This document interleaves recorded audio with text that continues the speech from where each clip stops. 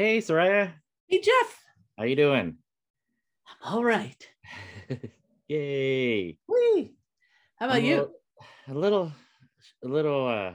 What do I say? Like, kind of fried. My brain is fried, trying to get us tickets to see Paul McCartney, but we got him, so we'll be seeing Paul McCartney this It year. is a very auspicious day because today's actual date is 2/22/22. Yes, yeah, So maybe we got a little luck on that end.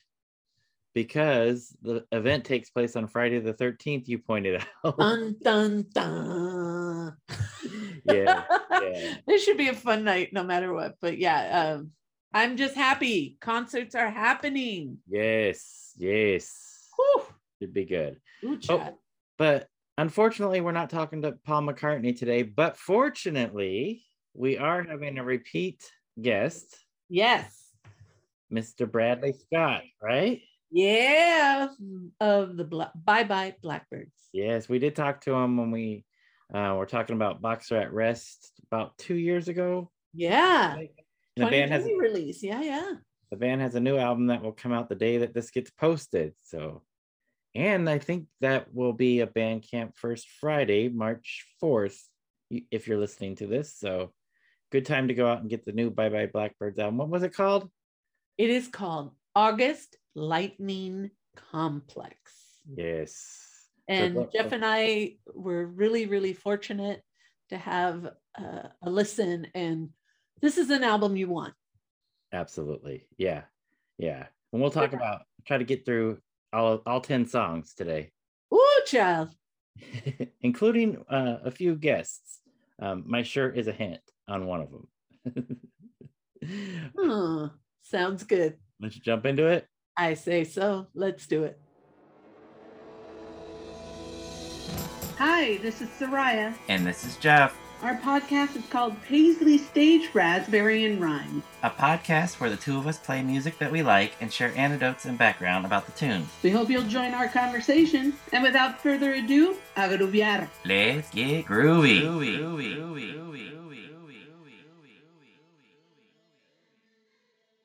So, Jeff, why don't you let our listeners know who's joining us today? Yes, today we have a very special return guest, Bradley Scott from Bye Bye Blackbirds. And I'm pretty happy that we didn't scare him away the first time, Soraya. I'm just as much. Yes. I was a little bit leery. I think we roped him into doing it once, so I wasn't sure if we could get him back. And I was hoping to be able to mix up a drink in cheers of your new album, but the last 45 minutes have been on Ticketmaster acquiring Paul McCartney tickets, so no drink. So all I got is water today, but seems like you would really need one after that too.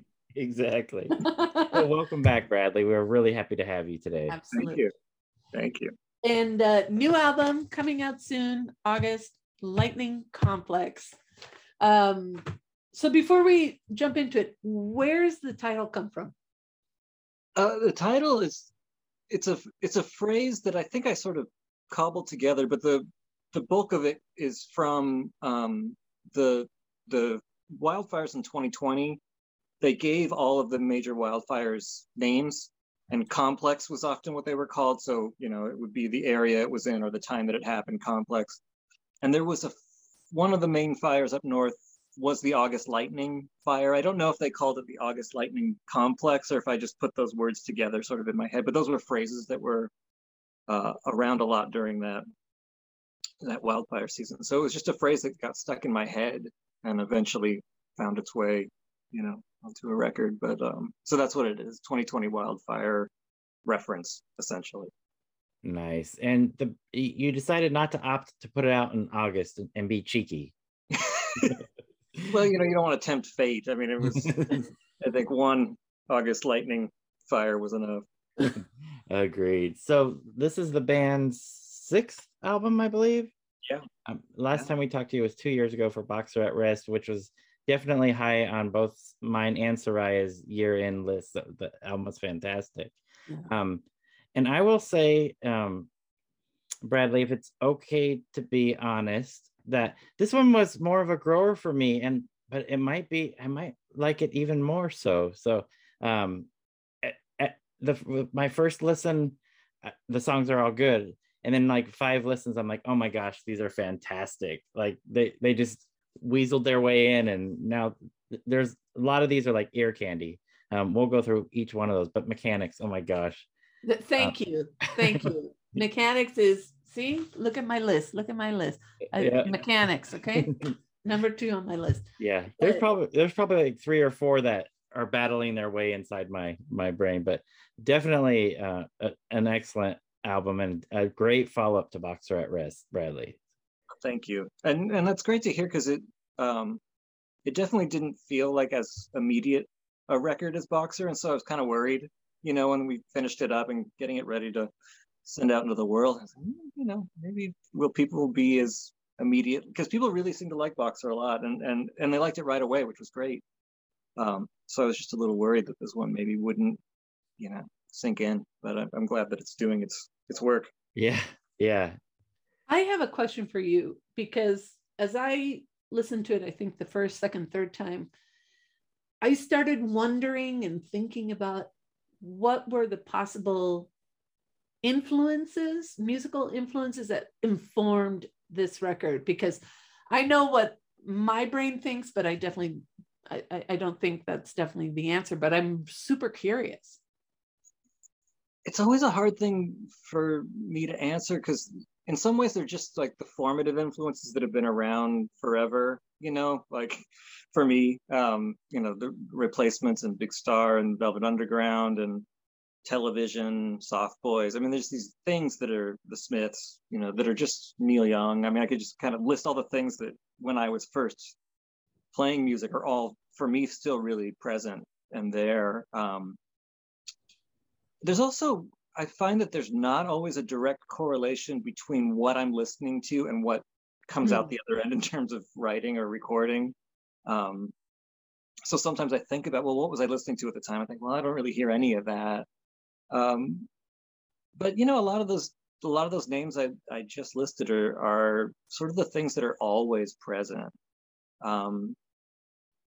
They're, and I wrote it at a time when I wasn't listening to a lot of rock music at all, really, I can't even necessarily say, oh, these were the rock records that were being spun a lot at the time. But yeah, so it's a hard thing, and it's funny because I hear a difference between this record and the previous record, and it's part of its personnel, we different engineer, different studio, all that kind of stuff. But I do wonder, did different influences come to the surface somehow, as opposed to the previous record, but I'm not sure.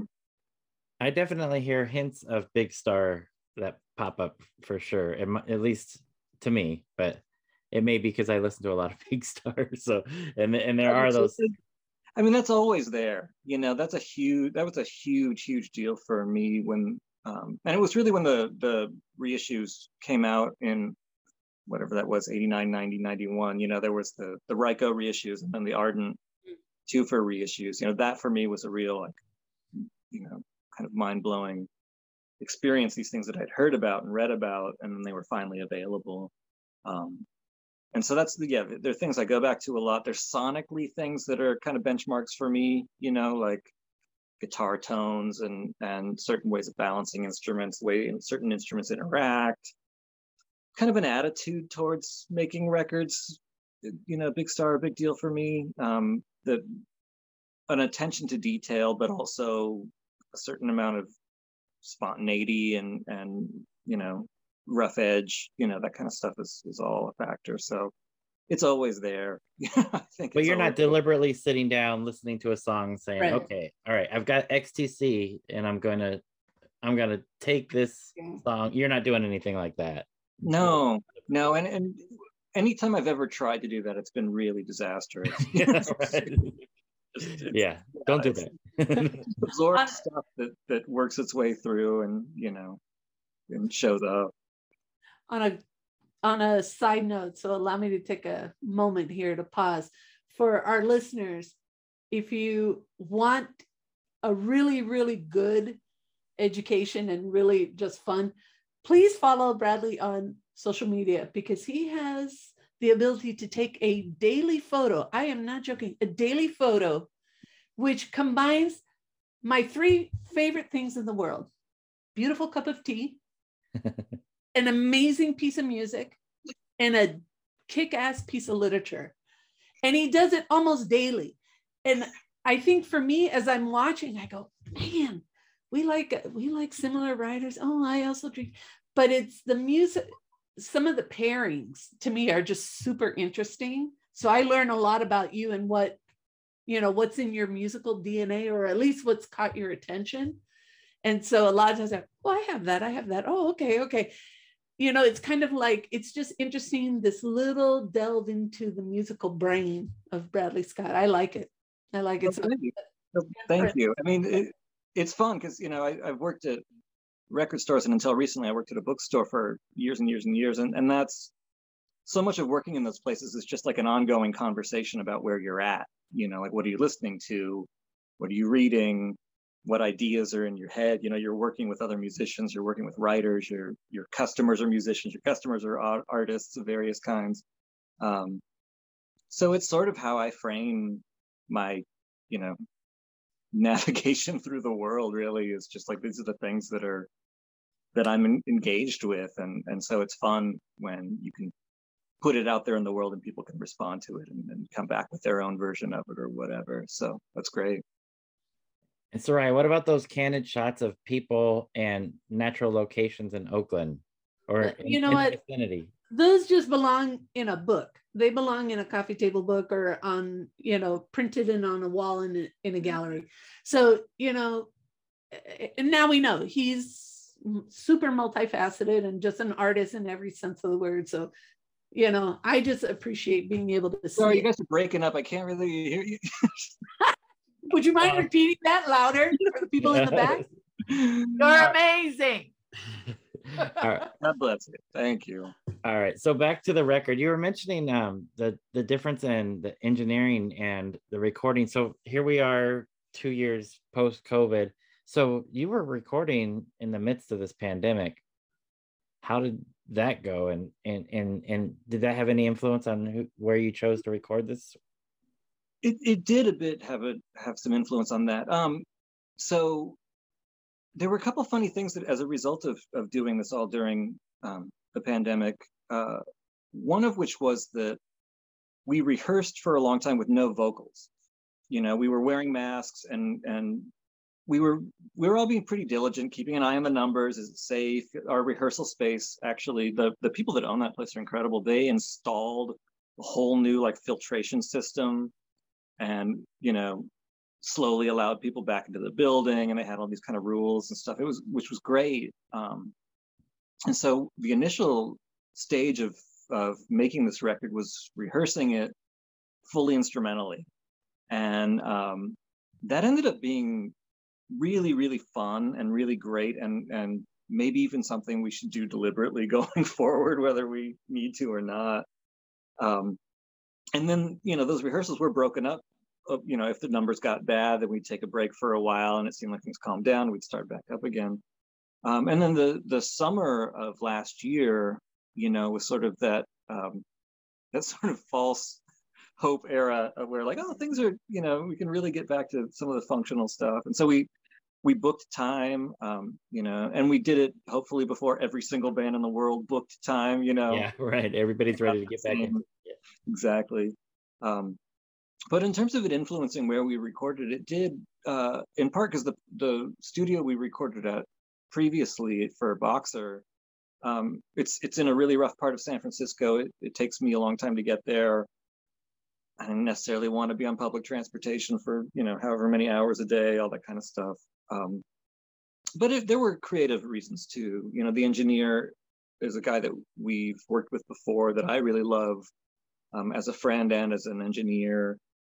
He's got a different style, a very different ear, and it just sort of felt more appropriate for the songs. And then the studio is actually attached to the building that our rehearsal space is in. So there was kind of for me at least, there was kind of a mental health aspect to it too, which is like, this is like home turf. I just like whatever anxieties about being out in the world, about going to different places, interacting with new spots. It was kind of like it was a cozy spot, a place I knew how to get to. I could get home easily. People I knew. I've recorded there before. We recorded Take Out the Poison there. I've done other projects there. So it just, part of it was just like making it as comfortable as possible to having not really worked in close proximity with other people for a long time, especially in such an interior space, like a studio and things like that. Wow. So you're speaking of Shark Bite in Oakland. That's the name of the place. And Scott Evans was Evans the engineer, yeah. Yeah, it sounds great. I think the record sounds great. And you posted some teaser videos showing some of the sessions, which got us all very excited. And I kept bugging you for a release date for a while. So I'm glad we're coming up on it finally. Yeah. Well, I mean, I think like everyone else, you just wait for the vinyl to be loaded off the boat, and then you can finally start talking about actual dates. So. That's true. Yeah. So it seemed like you guys got in relatively quickly for vinyl these days, especially we got Record Store Day coming up, and I don't press records, but I hear a lot of, especially independent bands that are doing that, definitely are struggling with that. If you're not Adele, or and there's millions of pressings, no disrespect, but I'm just saying that it's difficult at this point to get that done. You were able to do it relatively quick, it seemed like. It did. I mean, it felt interminable based on previous experiences, but like you said, when I was looking around and hearing other people's stories, it did seem like, I don't know if we just landed in the right window of time. The people we worked with, just happened to be more, less overwhelmed. I'm not sure why that happened, but I'm really grateful, obviously, because I mean, we were prepared to wait for a really long time. Yeah. Even longer than we did. So, although I think, in previous years, this album could have been out last fall in terms of like when it was done and ready to go, and the usual turnaround time. So, okay. Still a wait, but you're right, not as bad as it could have been. Excellent. Can we dig into some of these songs? Please. Yeah. So the album starts off with the starter. What Show As Young is the name of it. What Show As Young. On the burning streets of this town, with the old man on their knees, when we'll sit and Nancy come round with all the fuel we could need.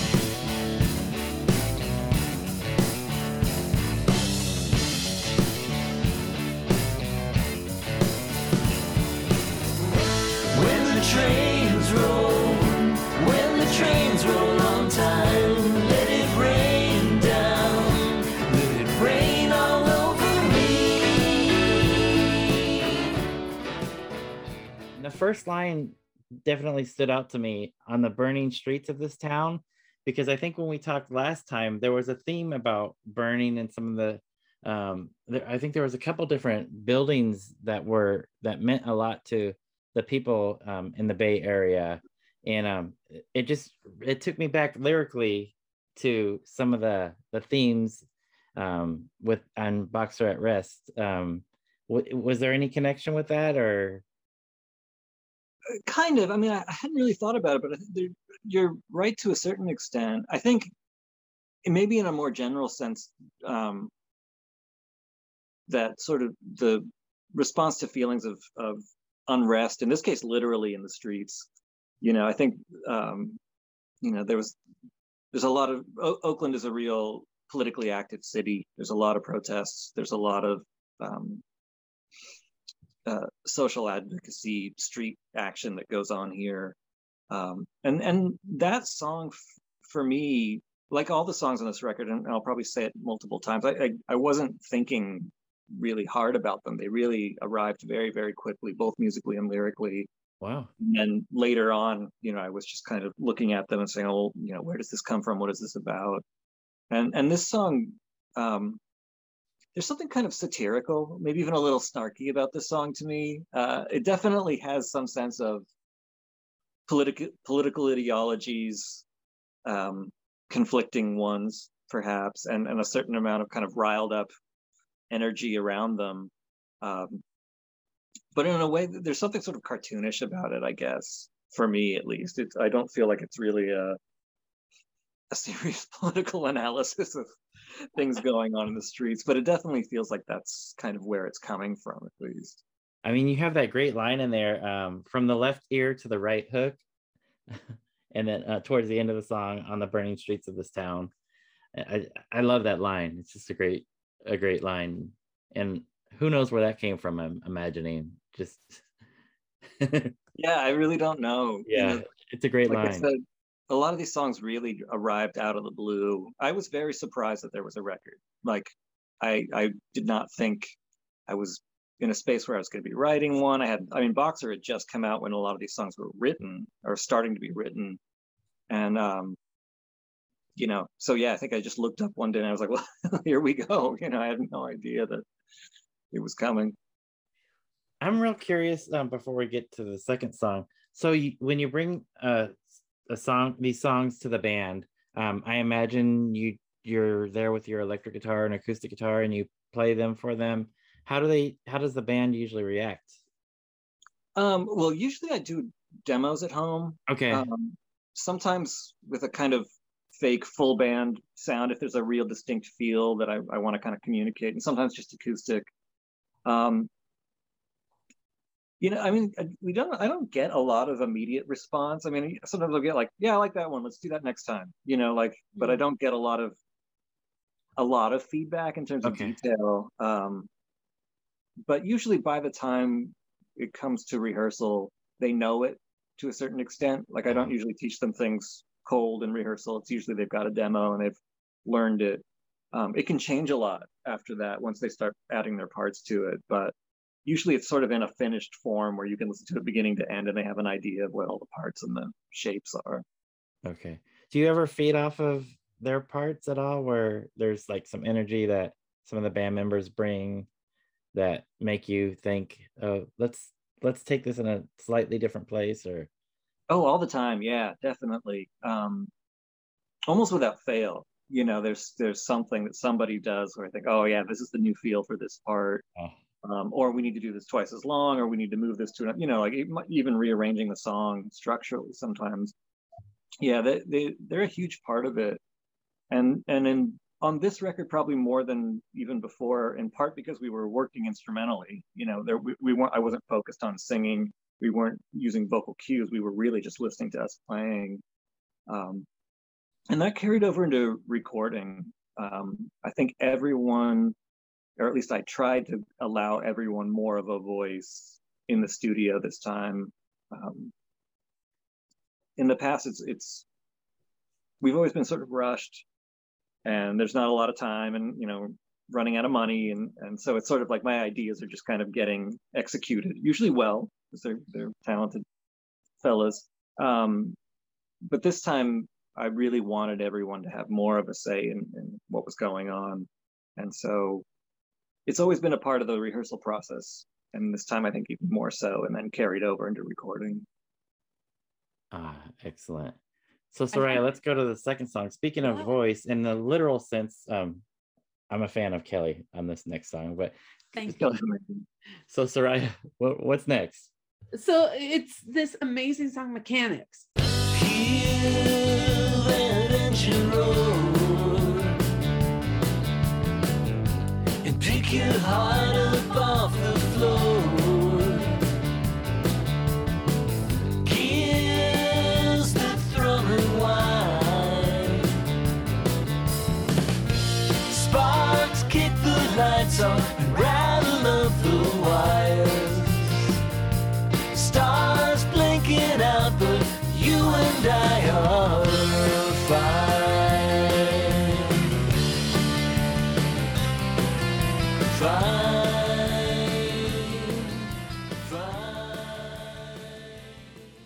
Jeff, you know that I'm a total sucker for beautiful harmony.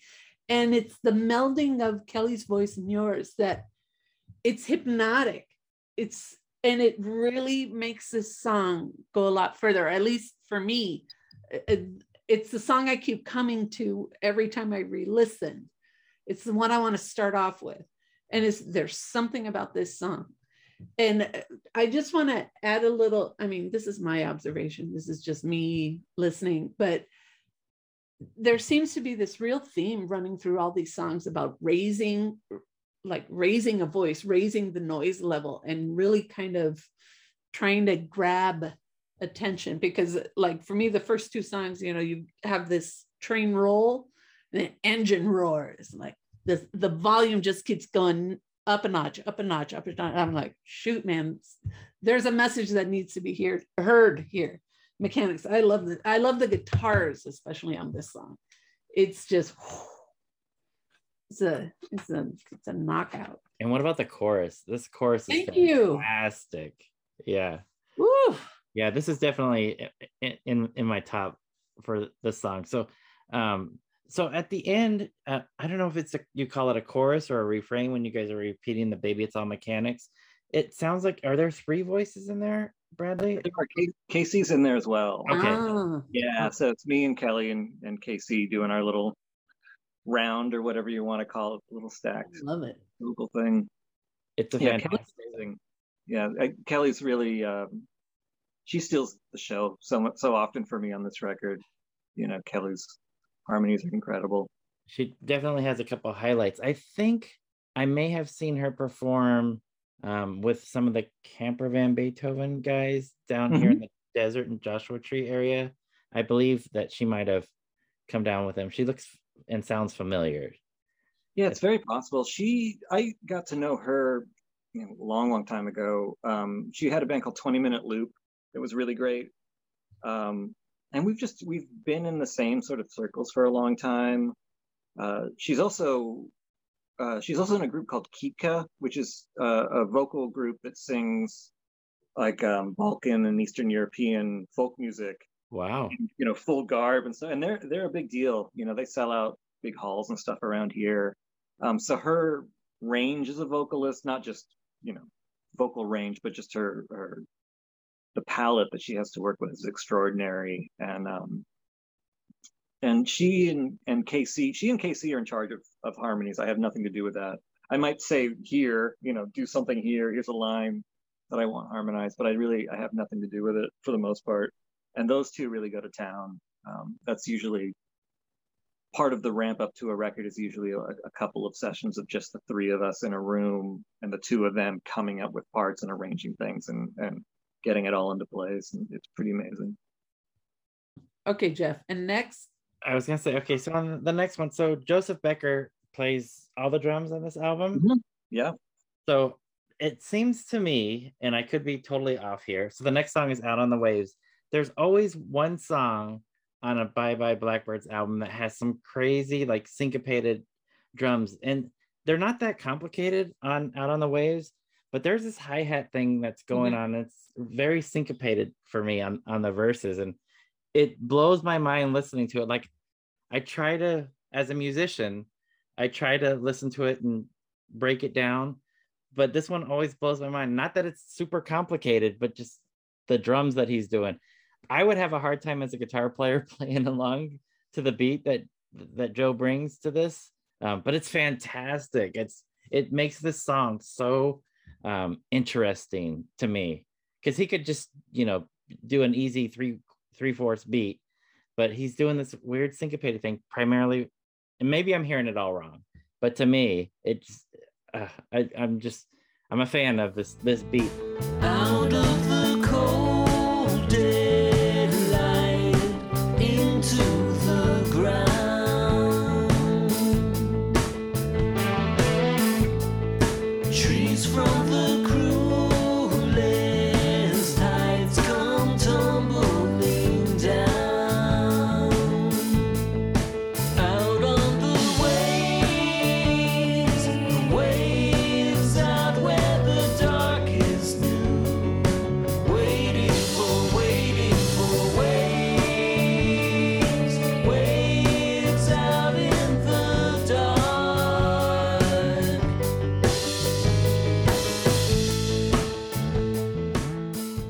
I think on one song on every album there's something like this that happens. I remember us talking with Boxer at Rest that there were some weird syncopated drums on a particular track. But so do you know how this beat came together? Or I mean, if it makes you feel any better, we discovered recently that I count it in 4 and Lenny counts it in 6. So it's there are definitely things going on in terms of the way the individual parts of the drums break down the beat. And I mean, obviously Joe's an incredible drummer. His track history is amazing in terms of the records he's been on and stuff. But he worked particularly hard on this one. I think there was a feel he was really after, and I remember going through a lot of different variations on the beat, him taking things out, putting things back in, moving things around a little bit. So this one definitely it's one of my favorite Joe Becker drum parts on a record, and it was fun to watch it come together. And it's also a highlight of the record for me, just that drum part alone. There's a couple fills in it that are just really, really tasty for me. I think the thing that maybe makes it so unique is whatever he's doing with the hi-hat. The hi-hat is not keeping the meter in 6, I guess, is according to Lenny. It's definitely, playing off beats. He's leaving holes in certain places that are really interesting.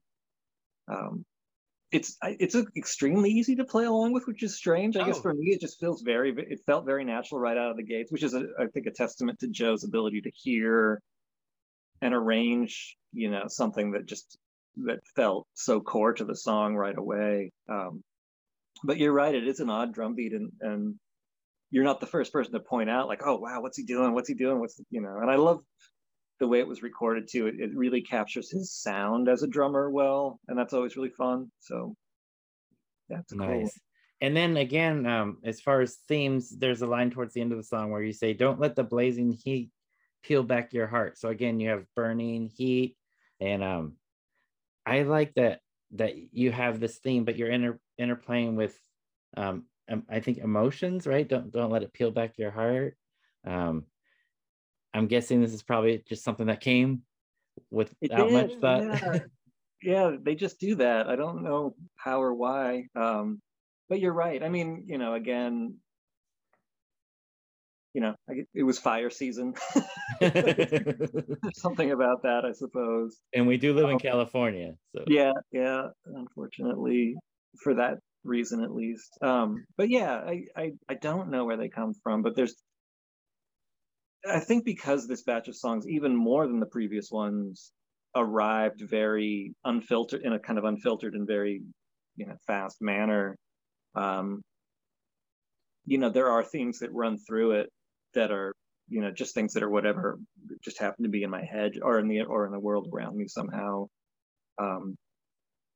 So yeah, I think I did the same thing, at some point sat down with the lyrics and went through them and just found, oh yeah, this is interesting. All these themes are popping up, but they were definitely not in my mind on a conscious level, what I wanted to write about. That's pretty cool. All right, so what do we have up next? Something from the Old World. I love that title. Oh my gosh.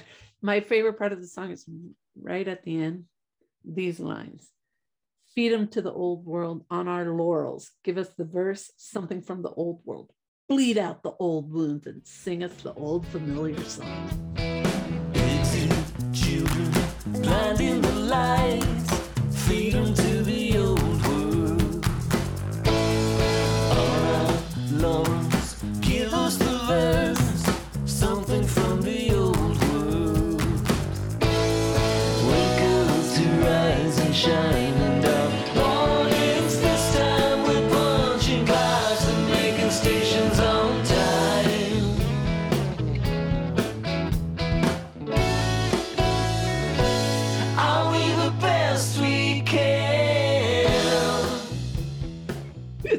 That part is so good.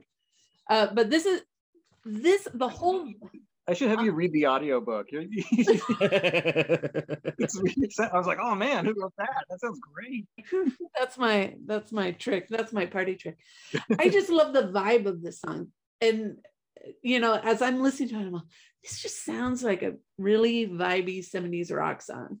And then along with it, I've got this really cool story that's guiding me through it. The leading up, all of these songs, and then including the next one, I feel it's like one unit. And then, there's like a switch, but I really like this song a lot too. It's funny that you brought up the vibey 70s thing. That didn't come to my mind, but now that you say that, I'm thinking, I mean, you got hand claps in here. It's like, is this the raspberries? What's going on here? So it sounds great. Yeah. Good catch, Soraya. I didn't catch that. This is me. Don't pay attention to me. This is me.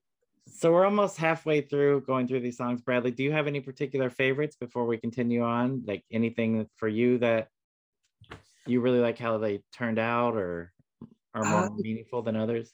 I mean, it's a little too soon. It's still a little fresh for me in terms of I'm still sort of almost in like the creative part of it, still thinking about how to mix it, Yeah. things like You're still on the technical side. But I like it. I mean, there's usually some point in which I put it on headphones and I go walk around the lake and listen to it all at once, and that sort of is when I decide how I feel about it. So I do like it. I don't know if there are individual songs yet. There are a lot of parts. There are a lot of things that I just feel really good about. Things that we did intentionally. We spent a lot more time trying to get tempos and grooves, feeling better on this. I think in the past we've always been a little bit rushed, and we've taken a good band performance that could have been a little bit better had we taken it a little bit slower, faster, or been a little more nitpicky about some aspect of the groove and that part of things. I think we did that better this time. So that's fun. So the songs in general have a kind of a stronger feel to it. To me, I think Aaron and Joe sound stronger. They sound more like what they sound like in the room, when they're kind of at their best, which is fun. Scott Hirsch is the guy that mixed the record, and I love that the guitars are really loud. I'd never worked with him before, and I gave him a lot of leeway. I didn't give him a whole lot of instruction on stuff, and so like something from the old world, I really love just kind of the guitar interaction on that song. That's the kind of stuff that Lenny and I do very naturally, and really get into that kind of soft boys television thing where it's like there's two lead guitars and somebody's taking lead at any given time and they interact in certain ways, and they're very loud and they're always kind of in motion. Nice. So those are the kind of things that are sticking out for me, more like moments and ideas that really came together as opposed to individual songs. Got it. Because now I have a big question. We get the title track smack dab in the middle.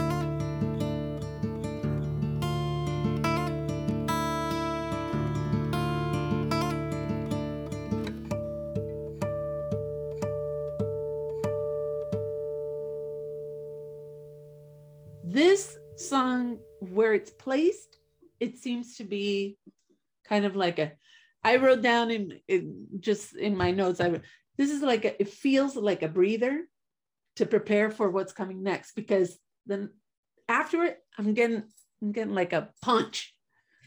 It's like I'm getting a completely different vibe. Was August Lightning Complex as a song, again, I appreciate what you've been saying, that a lot of these songs came organically. Was this just another piece that came organically and felt like good to place where it was? Because this is where musicality really you just get to enjoy it. So the song is just a solo acoustic performance, right? I'm guessing that's you, Bradley? Yeah. So that's how a lot of my songs start. I do a lot of like wandering around the apartment, noodling, finger picking style on acoustic guitar. And every once in a while, extremely rarely, that's where a song just stops, like that's it. There was a song on Take Out the Poison called I Meant to Write, which was an acoustic instrumental for months and months and months and months. And then one day, melodies and lyrics suddenly kind of came to mind. And that turned into it's also a ballad, an acoustic ballad. But this one, it just kind of stayed this way. I was just playing it and playing it and playing it. And then one day I was like, oh no, this is how it goes. This is the song. I mean, part of it is just as a music listener, as a fan, I love that kind of thing on records. I love something totally different, something, that has such a kind of palate cleanser aspect to it. It's a totally different mood. And then also, I think, you talk about the sequencing of the record, which is something that we work really, really, really hard on. I mean, I'm very conscious of it. Even at the demo stage, I'm already thinking about how things kind of, sit next to each other. And then the band also, we have long conversations about it. And something like that, that's the kind of thing that I feel like I really learned from Scott Miller. His sequencing of records, he would sequence records before songs were written.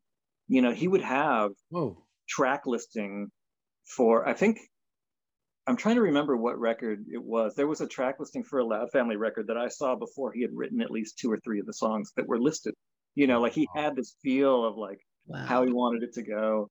And his best records for me are the ones where you've got a certain amount of momentum and then it changes. He provides this transition into another part of the record. And in his case, it was often, I think, much more thematically deliberate. Inner Babe Concern is a real example of that for me, where there's a number of reset moments on that record, and the songs after it thematically go to a different place. It's almost like he's built something up, then he says, okay, wait a minute, no, this is now where we're going.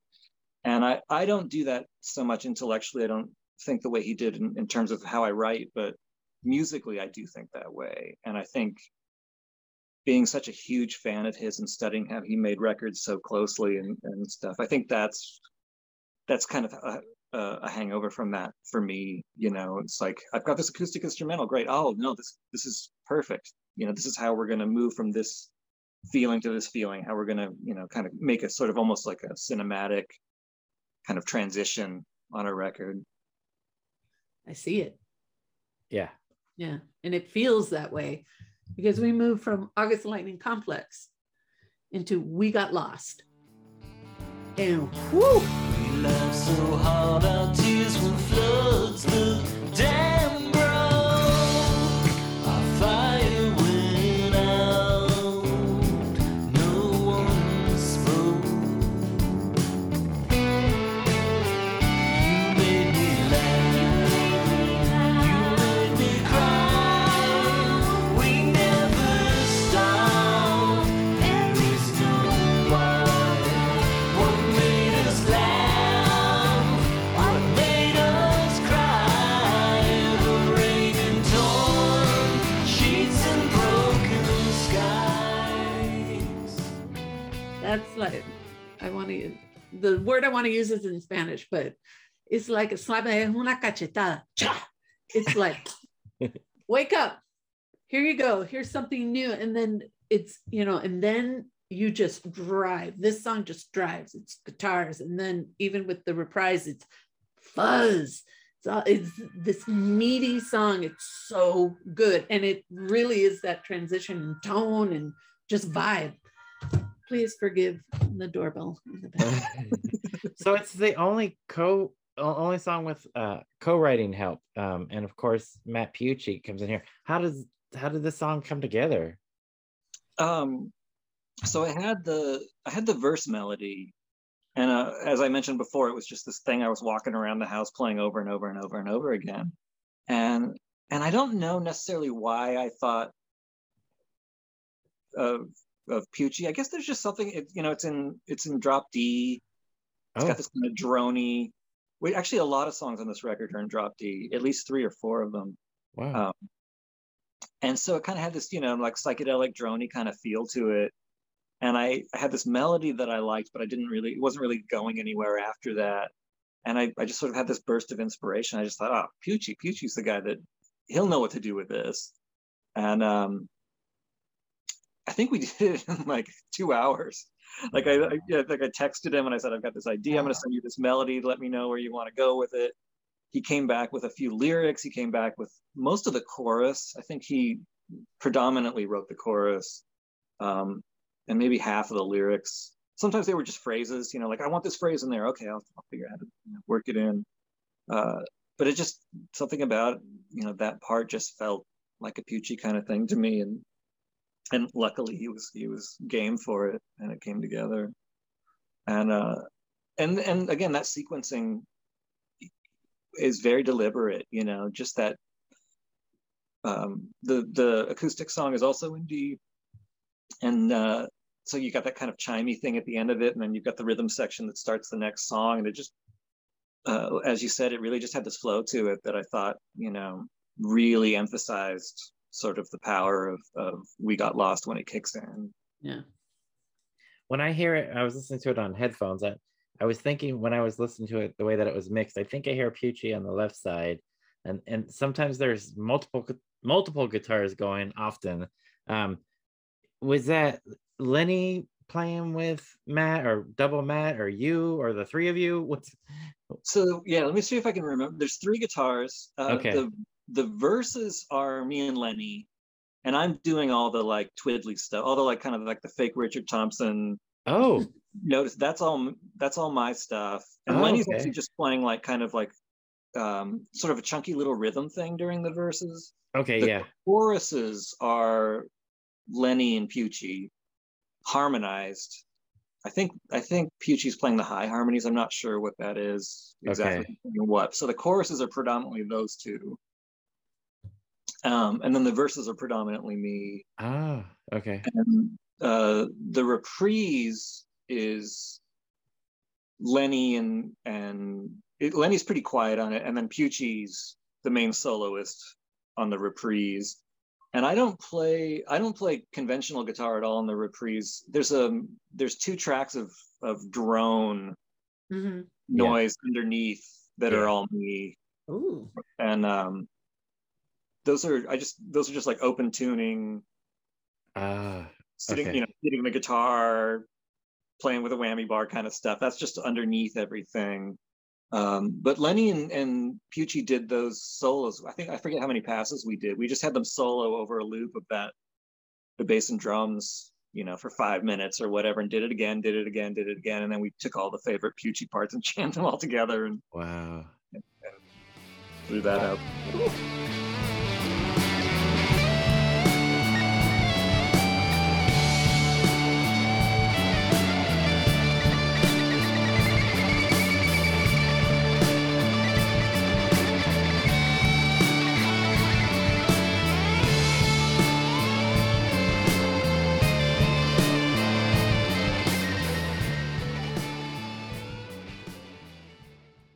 So it's definitely like a psychedelic freak out going on there. So I had originally thought that maybe when you guys had recorded We Got Lost, that you guys just kept going, like something like Camper Van Beethoven would do, and then they would chop like the second half off and turn it into something. But it sounds like you deliberately recorded the piece as its own individual piece.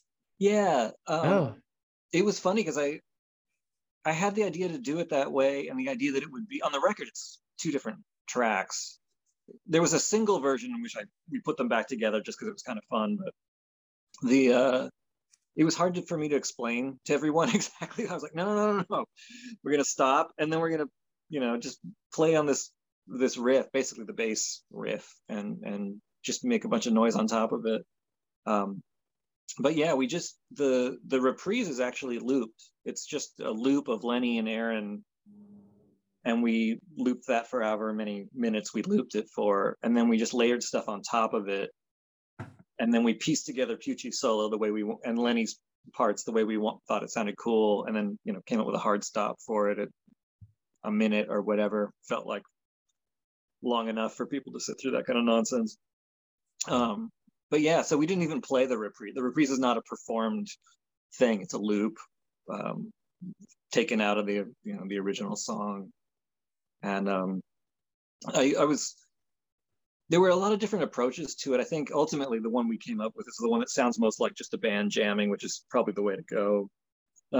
I thought about using some of Doug's keyboard parts from the song in the reprise too, but at some point, there's just so much crap going on. You kind of gotta just, not add more to it. Nice. All right, so next, there's a couple. Another one of my favorites. Yes, favorite stars. Favorite stars. Yep. So, track number 7.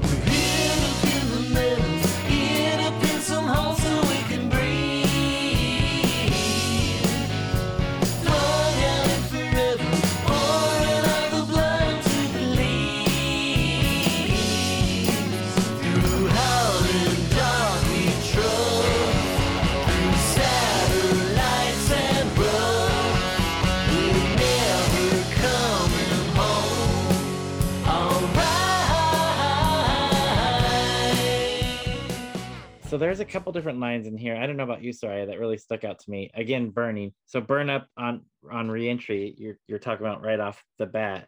So I'm very curious about the imagery there, and especially this stanza where you say, "We're here to pin the medals, here to pin some holes so we can breathe." That imagery is just fantastic for me. I have no idea what you're referring to, but I imagine I have a lot of things going on in my head.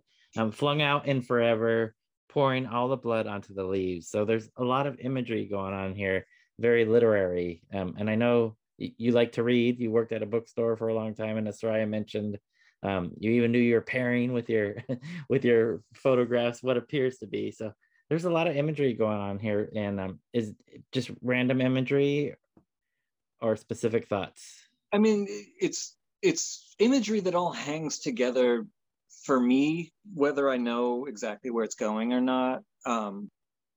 It's things that feel right, things that belong together in the process of writing. Sometimes a phrase jumps out and like, oh yeah, this is how we're going to start, and it just sort of leads to other ones. But they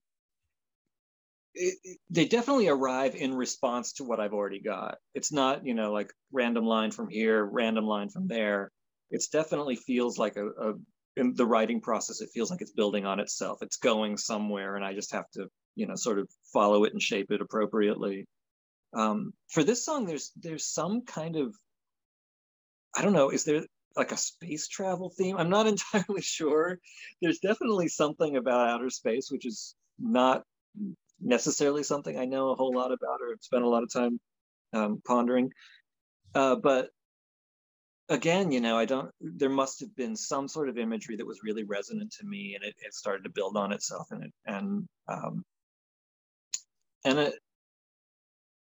I guess it reflects reading in the sense that that's what I love in reading. Like language is a huge deal to me. I love a great writer. I love someone whose voice has a lot of character, has a lot of personality, is really interesting, the way they use words and phrases.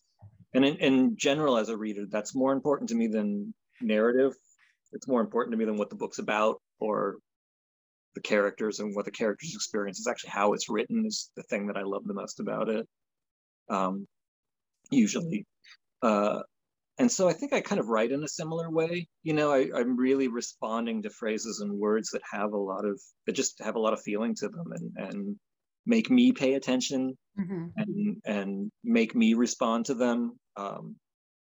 And to me, the judging whether they're working or not within the song is how they feel together and how they feel, in terms of momentum across the song. Right. I love this. To me, it's the voices coming together towards the end of the song. Years, hold on tighter to keep warm. Years, baby, can't you feel the storm? We're never coming home. It's that part of the song is really, I don't know. I got really caught up in that, and I just loved how the voices all came together. That was really Yes, Jeff, it's one of my favorites. I've listened to it often. Yeah. I have to give Aaron a lot of credit on this one too, because when I first wrote it, I for some reason I wasn't sure whether it was really finished or whether it was really that great or not. And but I sort of had it and it was complete, and so I sent it out to everyone. And Aaron was like, "This one, we really got to. This one needs to be on there. This is definitely a winner." And he kind of talked me around because I was really kind of nonchalant about it. I was like, "Oh, maybe it's a little silly. I'm not sure." But so I got to give Aaron credit for really being diligent and being a champion for this one, because it did eventually turn into something that I like quite a bit. But I didn't know where it was going at first. It's a great tune. And I think that's really cool about how you were saying you wanted to make sure that everyone had a voice on this. It just sounds like this was a different approach, and a lot of different things rose to the surface that perhaps didn't catch your attention at the beginning. It's really interesting. Yeah, and I think it's mostly just because we had maybe a little more time in which to allow that process to happen. I mean, I've always wanted and allowed for people to be a big part of the process of arranging and then into the making of records. But again, you just always run out of time and money, and people's lives are busy, and this time it was just very deliberate. I think with Boxer, we had really short windows to do things, and Doug produced that record, and he had windows between tours in which he could be here physically. Lenny wasn't there for most of that record, so everything was very compact, and we were making decisions really, really fast. And one of the things I came out of that record with was we didn't have space for everyone to really be a little pickier, express themselves more fully, do things a third time instead of just a second time or whatever. So it was a deliberate part of this process, was giving more space so that more of that kind of thing could happen, because it's always better when that happens. These guys have made a lot of really good records. They've been in a lot of really good bands. They've played with a lot of really great songwriters. And so it's my good fortune to have them available to me, but also as band leader, partly my job to allow that wealth of experience and to come through and make everything better for everybody. Nice. I love All right, them. Jeff, next track then. Yeah, so Soraya knows that I obsess over sequencing, so I'm very glad to know that I have a brother also on this Zoom meeting that thinks like me. Absolutely. To me, I think of albums as a whole piece, right, and how they're placed together. So I have a question. So Marching is the penultimate track, second to last track, clocking in over 9 minutes. On Boxer at Rest, If It Gets Light, I believe, was the penultimate track, and that was about a little under 8 minutes too. Second to the last song, again, a beast of a track. This song is definitely Marching is more of a down tempo song. You bring it down again before you bring a little heat at the end. What do they call you now? Bird songs or bells or names? What do they call you now? You're gone. You're going. You're gone.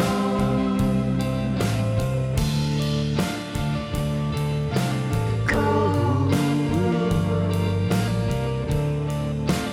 You're gone.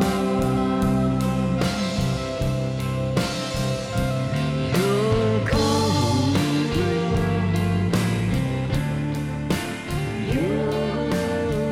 gone. You're gone.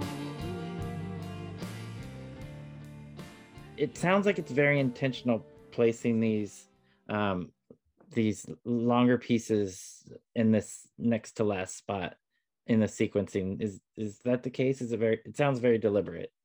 It is. I hadn't thought of it, but it definitely, it must be, you know. Like, uh, yeah, I hadn't thought about the fact that the two longest, kind of most intense in a way songs are in the same spot on those two records back to back.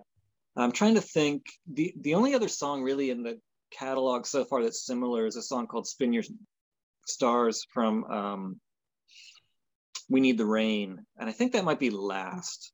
Okay. I can't remember now, but you know, towards the end again, probably. Yeah. To looking around to see if I have a copy of it. I don't. Yeah, and I don't know if that's just sort of like you've come this far, now you're really going to pay attention kind of thing, or if there's something about, you know, and maybe it's just something about like sort of the fun of a more challenging, involved kind of listen, and then you've got something else, you know, like then there's the last song, which is sort of a final statement kind of thing. And I guess in some ways, both with Boxer and with this one, you know, it's more of an up-tempo sounding thing. It's you know, something with a big chorus at the very, very end following it. I don't know, maybe that just plays nicely that way. I'm not sure, but it's definitely a very deliberate process. There's a lot of thinking that goes into where things land and how they flow into each other. And for me, the mastering stage is a lot of like how many seconds between songs, you know, like I'm always going back to the mastering engineer and be like, can you do half a second longer between these two, you know, things like that. Wow. I think about that kind of, I think KC has some sort of home mastering software, and he was doing that. He was like putting seconds in between, and we were testing it, you know, like, how does it feel waiting 4 seconds instead of 3? Wow. Whatever. So, you know, yeah, these are important things. These have to be worked out for a record to flow the way it's supposed to flow. I love that. So I'll add, yes, Spin Your Stars is the last track on We Need the Rain. All right. Clocking in at a little over 6 minutes. So it's each record, they're getting longer and longer. Yes. So there's a couple things I wanted to point out about marching. Bill Swan. So there's the horns come in. Did you have any input into what kind of feel you wanted with horns? And I'm guessing that Bill arranged that. He did, yeah. Bill's a genius, and so the best thing to do with Bill is to stay out of his way, you know, to give him a kernel of an idea and then just let the magic happen. The only thing I told him was that I just wanted sad trumpet. So that was it. That was his instruction. I was like, Bill, go out there and play something really sad. And he did. There are some long drawn out notes that, yeah, it's kind of, there's almost like a, you know, kind of Chet Baker at the end of his life kind of thing going on with that. But yeah, I've worked with Bill for 20 some years in various projects. And he's on most of our records in one way or another. He's extraordinary. And his, you know, his band Beulah is, for a number of reasons, I think a little bit sort of forgotten at the moment. But I predict that there will be a time when there's a real revival and people go back to the Beulah records and kind of rediscover what an incredible band they were and what a great catalog that was. So yeah, Bill's just one of those magic guys that, you know, if we can get him on the record, and he's played live with us sometimes, which is always a blast too. But yeah, he's pretty special. So yeah, I loved being able to feature him a little bit, because usually he's part of the horn section. You know, he's just the trumpet player in with everybody, and he has a lot to do with the arrangements. But it was cool to have a solo trumpet doing some sad trumpet stuff there for us.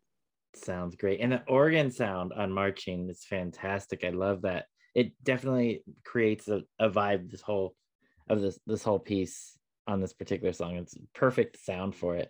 And then the last thing, go ahead. I was just gonna say, yeah, KC played all the keyboards, well, except for Doug's keyboard strings on We Got Lost. KC plays all the keyboards on the record.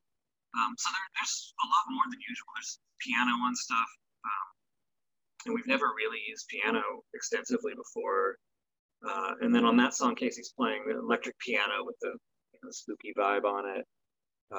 Yeah, that song, there's just a million things happening on that song. There's a lot of layers, and I give Scott Hirsch a lot of credit for sort of figuring out how to mix it and figuring out where things come in and where they come out. Because we just gave him a huge pile of stuff and said, it's 9 minutes long, go for it. Yeah. Thing. It's one chord progression for 9 minutes, have fun. And he did, and everybody's on it. Doug Gillard plays a little guitar on it. Lenny plays acoustic guitar on it, electric guitar on it. There's electric piano, there's trumpet. A lot of that crazy stuff at the end is Kelly's voice run through processing things. Kelly's layering, doing all sorts of kind of Kate Bushy kind of things. So yeah, it's a fun one. I got a kick out of that one because it was sort of unexpected. I didn't know where it was going to go. It kind of took on a life of its own and has a different personality than it had in writing, certainly. Oh, that's cool. Yeah, so there's a long, a big majority of the song is you and Kelly with this "You're gone, you're going," like at this long repetitive refrain, I guess you want to call it. It's a lot longer than you would usually have in a song. Probably a good 4 or 5 minutes of you guys repeating this part, and it almost gets to be like a trance to me. Like it has a trance kind of feel to it. Maybe not in vibe, but just that kind of feeling, just so repetitive that it just puts you in a certain place. That was very deliberate, I imagine. Yeah, I mean that was kind of how it was written. That was the feel. Like I had that chord progression, and I realized that I just loved playing the chord progression. Like I just loved playing it over and over. Obviously, I loved playing it over and over. And then when I was, melodies and lyrics were sort of, arriving to join it, there weren't a lot. There's only 2 verses, 3 or not many. And I did a demo of it, and I just kind of kept repeating that last phrase because it was just kind of fun to sing, and it sort of felt good. It had a feel to it. And I remember I sent it to my friend John Ashfield, who's he's in this great band called the Bobbleheads, who you might have heard. And he's a guy that I like to send demos to because he always has a kind of a great insight into it. And he really responded to that repeating refrain at the end. He was like, "Oh, that's great. You got to do that the whole time." And I was like, "Oh, okay, yeah, you're right. I do." And when we started putting it together with the full band,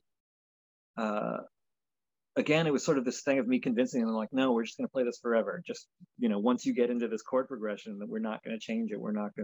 There's going to be parts here and there, but we're not breaking the song down or anything. It's just going to go forever. And I'm going to sing this thing. And at that point, it suddenly reminded me a lot of Low, who have a lot of songs like that. They have a lot of really long songs where the refrain is, the lyrics are minimal, the melodic information is fairly minimal, but it's really powerful, and they really drive it, and they build a song around it, and they break a song down. And I thought, well, anything that sounds like Low to me is, that's a good sign. Yeah. You're on the track to something pretty great if you're recalling Low in any fashion. Exactly. Yeah. So I think Low was a big part of taking it to where it went. It's just like, wow, yeah, there's no reason not to play it for 9 minutes. There's no reason not to sing this thing over and over if it's really doing its work and it feels good that way. So nice. All right, Soraya. So that takes us to the last track then. Another one of my picks. Yeah. Mine too. Yeah. More horns. More horns. Yeah. Okay, but how about this lingering guitar at the very end? Under our fingers, painted silent, and still there's a reason. There's a reason. Don't wait. There's another love. There's another love. Don't wait. There's another love. Wait until it's too late. Don't wait until it's too late.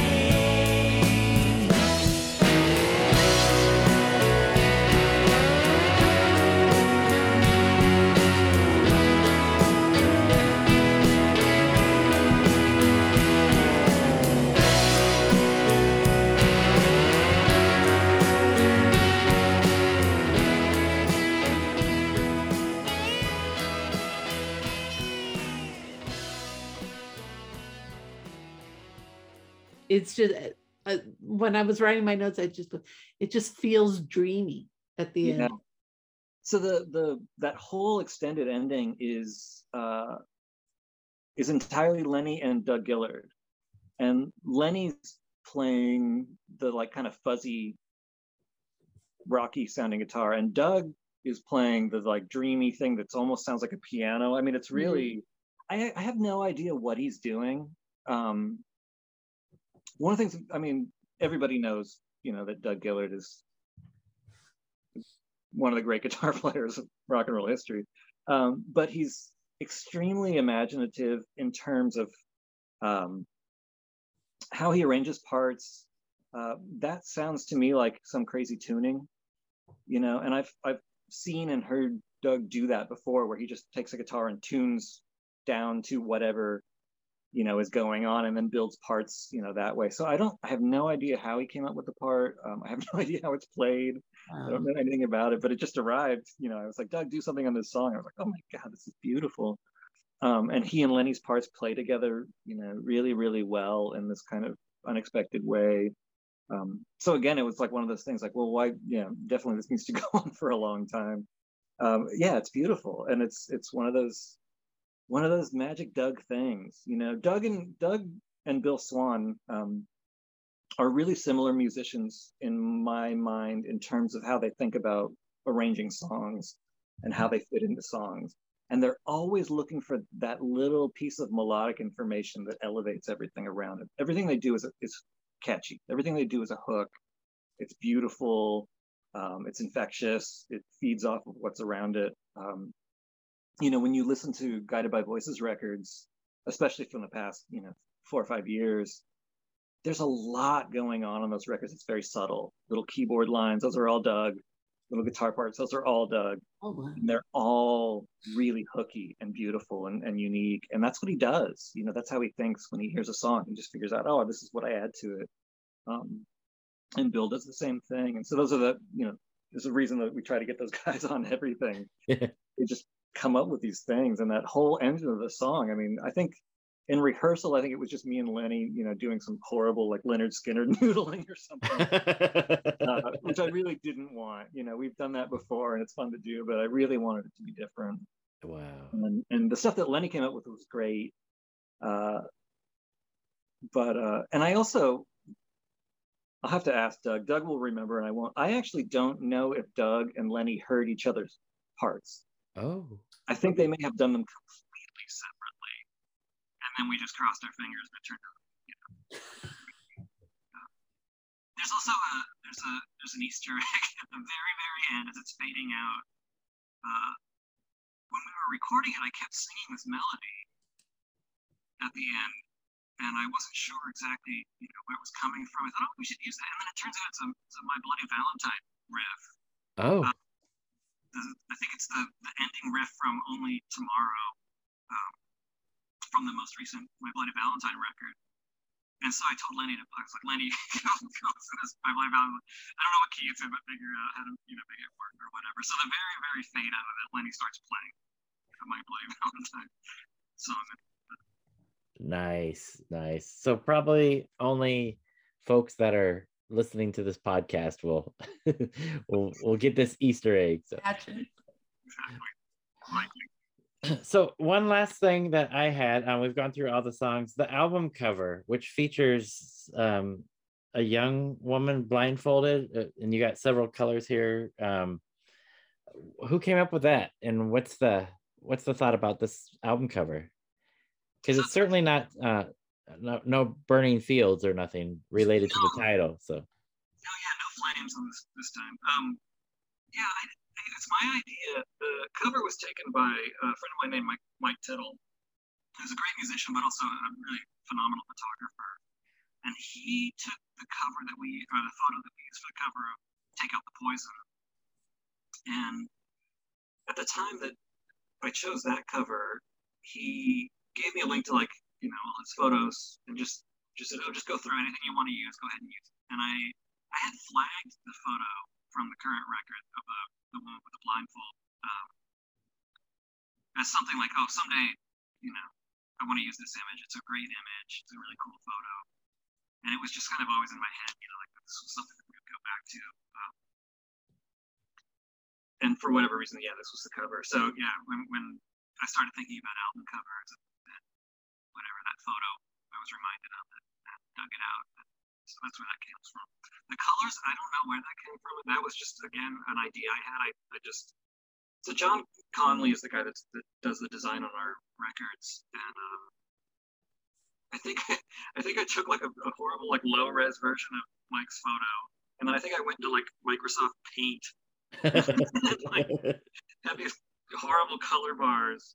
And I was like, oh, it's got to be pink, and it's got to be yellow, and it's got. And John, I don't know. I mean, maybe when no one's looking, he's like, "What is this idiot talking about?" But he's always very like, "Okay, yeah, I could do that." So I have no idea where it came from, but at that, I wanted to use the photo, and I just had this image of these color bars that were going to go on top of it, and that's somehow. I like it quite a bit. It definitely pops for sure. Thank you. No, I'm really happy with it too. Yeah, it kind of reminds me of Neapolitan ice cream, which is kind of cool. When you lift up the top and you look down. Exactly. Yeah. We did on the LP cover. I'm particularly happy with because we did the spot varnish lettering. So each color bar has the album. When you hold to the light, you can see the album title under there. So nice. That's pretty fancy. Very, very nice. All right, Soraya. So here we are. So hopefully this is release day, Bandcamp Friday. So Bradley, if anybody that's watching this wants to buy this album, and they definitely should, I'm guessing we should send them to Bandcamp. Yeah. Especially for physical stuff. I mean, that's the only. It's not distributed, so if you want it, I got to mail it to you. So yeah, Bandcamp is the way to go. Digitally, it'll be everywhere. People can, instead of Neil Young, to us. I suggest that all Neil Young fans go listen to our records instead, since they're there. There you go. It works. So I haven't been able to order my copy, so I'll be ordering my copy this week on payday. So would you mind signing? Bandcamp Friday? Should I wait till Bandcamp Friday or order it a week before? And can you sign my copy when you send it out? Hey man, if you're signing, then I'm going to do it the same time Jeff does, and you're going to sign it. I mean, if your paychecks are anything like mine, they're not going to make it till Bandcamp Friday. So you may just, if the money's in the bank, you got to do it right then. Otherwise, you never know what's going to happen. So my order will be coming in a couple days here.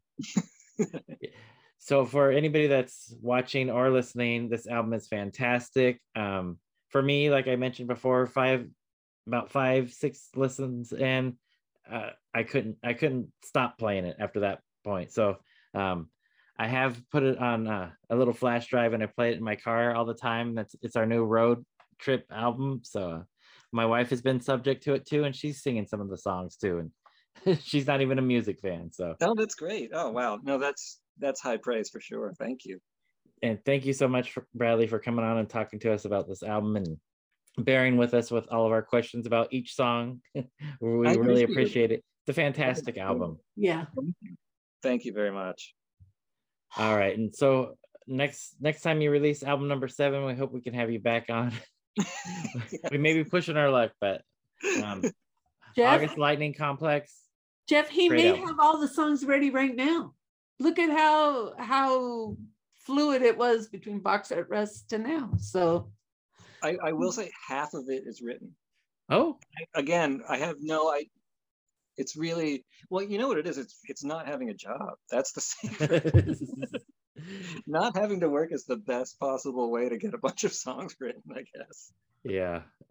That's probably a plus, but I'm sure you're going to be getting back to work here soon. Hopefully doing something that you love. Hopefully, yeah, we'll see. Yeah, something will come along. We wish you the best of luck. And again, thanks so much for coming on and talking about this album. August Lightning Complex. Bye Bye Blackbirds. Go and get it now, people. Get it. Thank you. Don't wait until either do it now, Bandcamp Friday, but get it. Get it. As soon as payday arrives. There you go. All right, Bradley. Thanks so much. We really appreciate it, man. Thank you. Talk to you guys later. All right. Bye-bye. All right, so that is one cool dude right there. I'm sorry that the band is great. Yes. Yes. Bradley's an amazing guy. I really enjoyed this talk through the album and hearing a little more about how everything came together. It's a good sounding album, and these are really solid songs. Absolutely. And now, you know, he's given me some stuff to go back and listen to, or look for the next time I listen. But shoot, man, the part that has me tripping out is that We Got Lost, the reprise is Lenny and Matt Pucci playing over a loop. Yeah. If he hadn't said it, I wouldn't have put that together. No, it's a great piece of music too. Yeah. I love that part right there. And it's just, you know, I think this is one of the things that I appreciate about the Bye Bye Blackbirds, and more so about Bradley's songwriting. He writes these really compelling songs, and then boom, the arrangement for the songs really are, they really speak loudly. And so, you know, these songs just, they're really good. They stand alone really well. And, you know, it just seems that there's a really good synergy with the band. And then I cannot say more praise than I already have for Kelly Atkinson. Yes. Kelly Atkinson's voice. She's got a great really voice. And to know also that KC is, like, for example, on that he was that third voice in that beautiful harmony. Yes. On Mechanics. That's a great part of that song. Yeah. Ooh. Yeah. I mean, I gotta give Casey Bauman my respect and tip my hat, because that's a fantastic song. And you know, good voices, good song, good lyrics. I mean, I don't think you can get better than that. No, there's a lot of great imagery on this album, because Bradley is definitely an intelligent guy, obviously, in speaking with him. So, and very well read. So a lot of that imagery, I imagine, from the literature that he's read, comes across, I think, in his level as a lyricist. And oh yeah, like you mentioned, yeah, there's some great imagery on here. So yeah, really highly recommend this album. Yes. We give it, I don't know, you know, Siskel and Ebert had like 2 thumbs up, or I don't know. Do we have like, we got to come up with something. We recommend, you know, 2 gold records or whatever, but we enjoyed it. We hope you do too. Yep. 5 Paisleys out of 5. 5 Paisleys out of 5. There you go. A great album. And I think we both endorse it and think you should have it. So absolutely. Enjoy your listening to it. Yep. And coming up next, I think we'll be talking to the 3 members of Narrow Adventure next week. So that should be coming up with their new record. If you don't have that, go look for that one. Another great album. And I think we'll be talking to the Callan sisters and Kel from Narrow Adventure. That band eventually became Wednesday Week. I think most of our listeners are familiar with Betsy's House. A lot of these songs, oh yeah, you'll hear how they came together. So that should be a good one too. Jeff, good music. Yes, I love it. Keeps me going. All right, mi gente. Agroviar. Groove on, Paisley people.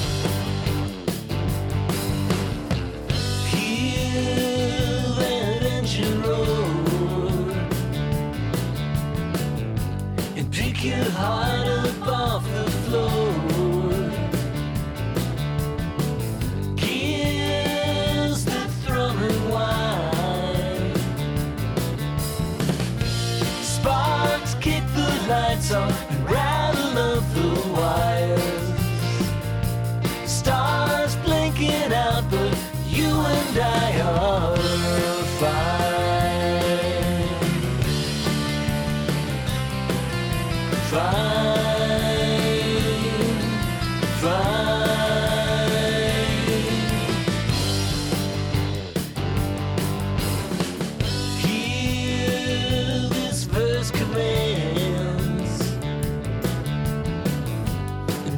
their keys across the fence.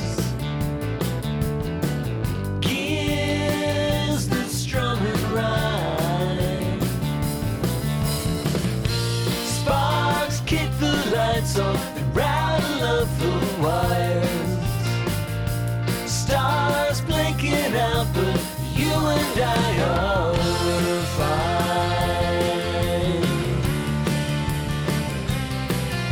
Fine.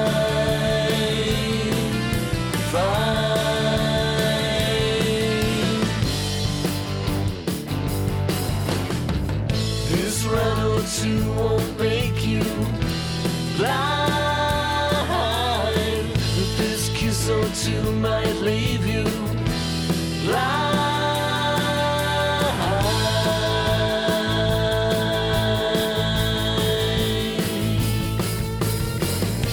Sparks kick the lights on and rattle up the wires. Stars blinking out, but you and I are fine.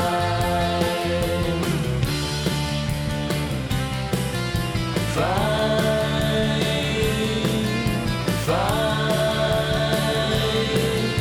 Fine.